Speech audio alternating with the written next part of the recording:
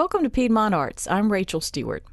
On June 18th, the Scheele Museum in Gastonia will open a brand new exhibit called Carolina Q, which tells the story of the Carolinas' most famous food tradition. It explores the history and culture around this culinary institution.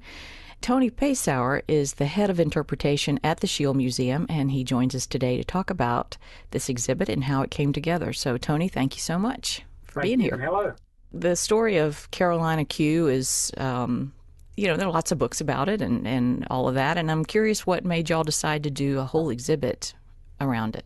It comes from a couple of different things. We have a permanent exhibit hall at the Scheele Museum on the natural history of North Carolina, and we explore environments and the different things you find in environments, living and non-living, and how all those things work together. And a big part of our mission at Scheele is not only understanding the environment, but really understanding the role of humanity within environments, how we're just a part of nature. And so the human story is a big part of what we look at the Scheele Museum. Part of the exhibit hall just needed a facelift, and we had the theme of the room for North Carolina. So we thought, well, wouldn't it be great to use this space for some featured exhibits? And so the idea is, well, a featured exhibit in a small space that maybe deals with something related to the Carolinas, and maybe we do something about culture, about people, and okay, what can we say about culture in the Carolinas? What's something that people could learn about? For barbecue in particular, it's a great story. The thing I arrived at pretty quickly is that everyone eats. It doesn't matter what your political persuasion, how you feel about different issues in the world around us. Everyone enjoys a good meal. And food very often creates a situation where people of various opinions can actually come together and agree on something. Hey, guys, this is pretty good, isn't it? And food is really it's an opportunity for families, for friends, and for communities to share things together and sometimes have real conversations. And it just seems like in today's environment, we need to find more things that we have in common, more things we can talk about in a positive way. And what better thing to talk about than something like food? So the theme of barbecue and its role in unifying people, in being available to all, to having a rich, deep history in our region, just seemed to naturally fit with our exhibit hall. So you are going to look at barbecue from different angles with this exhibit, from what I understand. And you are a science museum. I think part of what you're looking at is the science behind barbecue, right? Actually, that's correct. We call ourselves Museum of Natural History, but we're very broad on our take of the sciences, and we don't really limit our experiences to natural science or sometimes even science. We'll cross over into history. We'll cross over into very human stories on occasion. But actually, if you look at the story of barbecue, and barbecue as a noun, not a verb, that's very important to distinguish here. Barbecue as a noun, this institution that we have in our region, there's a number of different aspects of this we can look at. We can look at a science story. We can look at a story of history. We can look at a story of anthropology. There's a number of things going on here. And we feel like the weaving together of these different threads is a perfect analogy for how really the natural world around us works and how humanity is impacted by that and impacts the natural world. Like many things, barbecue is a tale of many experiences, and we're exploring several things along with the science in that. Did you have to do a lot of research to put this together? Yes, it's very painstaking, difficult, grueling research. In fact, I just conducted a little research about an hour ago right up the street at a local barbecue establishment. But I have enjoyed barbecue for my entire life. You can't tell it because I lack an accent. I have absolutely no accent. But I'm actually I can't hear one at all. I'm a local here to Gaston County and have grown up in a barbecue culture, as many people have in the Southeast, and have some really strong, informed opinions about barbecue. But the research that has been done really started with just life experience. I go to barbecue places. I love to go to barbecue places. I love to sample not only the food of a region or a town, but think about how that food experience has been flavored by that location's own story, where the people came from, how they arrived at. the natural resources that were at hand. Why is that meal in that corner of the state different from a meal in another corner of the state? So I've always been interested in that and curious about that, and like everybody else, I like to eat, sometimes a little too much. I've made a game of how many barbecue restaurants in the Carolinas can I find? Here's a new town I've never been in. Where's the place to go eat barbecue? So that was some independent research that's been going on for a long time. And quite frankly, with a lot of our best exhibit or program ideas, what we do here at SHIEL is we'll often find somebody that's interested in something and think, isn't that curious that person is interested in that, and what's really going on with that? And we can build incredible stories out of that natural interest. What it does, it allows us to create an experience based on someone's natural curiosity and enthusiasm. Beyond that, of course, there's a ton of information out there about the institution of barbecue. Many books. I mean, you could get on Amazon or go to the local library. There's the local bookstore. There is a plethora of information out there about barbecue, not to mention what's online. And then there's tons and tons of local experts in every corner of the Carolinas that can have conversations with you about that. The real challenge is boiling that down into what you want to accept as the real story here. And it's a particular challenge with barbecue because there are so many variations on the story, and there's such strong opinions in different places about the right way to do it, the best way to do it, how this came about. So that was a lot of fun to explore. And my research is ongoing. Even after the exhibit's long over, I imagine I'll continue to conduct research on the science of barbecue for the betterment of all. Yes, of course. So when someone comes to the exhibit, when it opens, give us a little idea of what they're going to see. And are they going to be able to eat any barbecue? Are they going to be able to smell barbecue? What's it going to be like? So the experience includes a lot of information. We've got beautiful graphic representations of the stories that are very colorful and well illustrated. There's some historic photographs. There's some wonderful graphics that help tell the different aspects of the barbecue story. We're creating a diorama, a replicated scene of some local residents conducting a barbecue operation, firing a pit. They're going to see glowing embers. We're going to see not a real pig, but a simulation of the pig on the pit, and really see what's going on with the firing of a barbecue in the diorama. We have some incredible miniature pits that our staff here at the museum have created to show different types of smoking barbecue, both directly and indirectly. We've got a small exhibit on pork and the role of hogs in this story.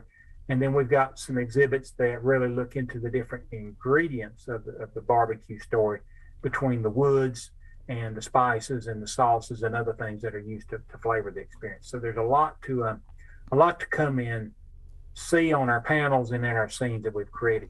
The exhibit itself is not massive. It's about 800 square feet, but it relates to many other experiences around the SHIEL that would allow you to get further in depth. A really neat area that's adjacent to the exhibit that people can explore is our new farm, where we look at this story of rural North Carolina and the science of agriculture in our state. And in that area, we have some live animals and some crops that relate to the story. We've got some really cute pigs that people can come out and see. And in that area also, opening weekend, we will be conducting a whole hog barbecue, so people can come and talk with barbecue experts about the process and see how it works. And I believe there's going to be a food truck too here selling barbecue directly to folks. And beyond that, we're going to be very happy to let people that come see us know about all the great barbecue establishments within just a few miles of the museum in nearly every direction. So people can come to the museum, learn about barbecue, and then certainly find their way to a tasty meal while they're here. Speaking of the barbecue restaurants that are, close by, can you explain a little bit about the barbecue tradition in Gaston County? I know there are a couple of restaurants that have been there for a long time. Yeah. Broadly speaking, within the Southeast, there's 4 main styles. A Memphis style, a Kansas City style, a Texas style, and then a Carolina style. So we're focusing on the Carolina style. Within the Carolinas, there are lumpers and there are splitters. And you could identify many different kinds of styles. What we decided to with our exhibit is break it down into 4. the Piedmont, North Carolina really falls into this Piedmont category of styles that's generally accepted as far as Carolina's barbecue. So the barbecue restaurants in Gaston County and surrounding areas tend to be of this Piedmont style, especially the older family style restaurants that may have been here for generations. If you look at some of the chains that are all great, they're all great restaurants that have moved into the area over the years, they tend to have more variety in their food, in their styles, in their sauces, whereas the local establishments that have grown up in the local area tend to be very concentrated in their style. The barbecue restaurant industry, generally speaking, came out of the tobacco industry in a lot of ways. It had to do with, in the late 1800s, tobacco being cured and going to the market, and street vendors peddling food to people that were around for the tobacco sale. And over time, these things got institutionalized in the brick and mortar restaurants and began to have a life of their own, independent of the let's all go to town to sell our tobacco kind of deal. In Gaston County, we have, at last count, I don't want to name names because I'll leave somebody out, but I concluded there's 11 establishments that are original, really non-chain establishments. And some of those go back quite a few years. I don't believe any get it back any earlier than the 1950s. But the majority, I would say, have been here since the 1970s and on. So you say they're part of the Piedmont tradition, but are they different? What they serve different at all from what you would find, say, if you went to Lexington or some other town? Well, I think Shelby, even. Somebody would say that Lexington style and Piedmont style, some would put those together, mm-hmm. and some would split them. Now, there's a big difference from what I can see. Here in our part of the southern Piedmont, the barbecue tends to be served, I'm going to say dry, with sauce applied to the top, perhaps, or sauce on the side. The Lexington style, the sauce tends to be mixed into the meat before it's served. That's the main difference that I can see. The sauces are very similar. So depending on if you're a splitter or a lumper, it's either the same or they're slightly different.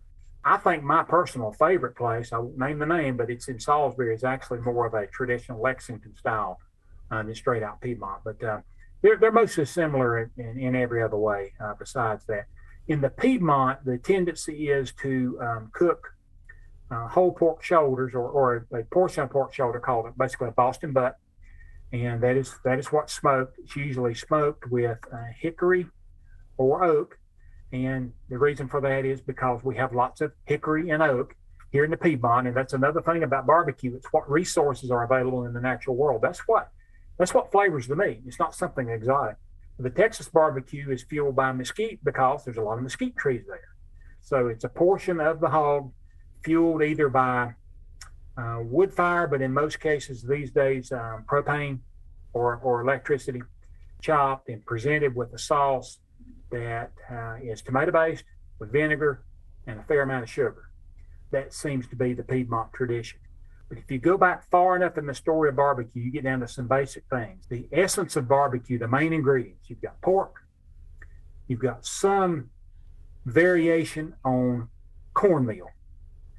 Down east, it may be cornbread. Here in the Piedmont, it's hush puppies.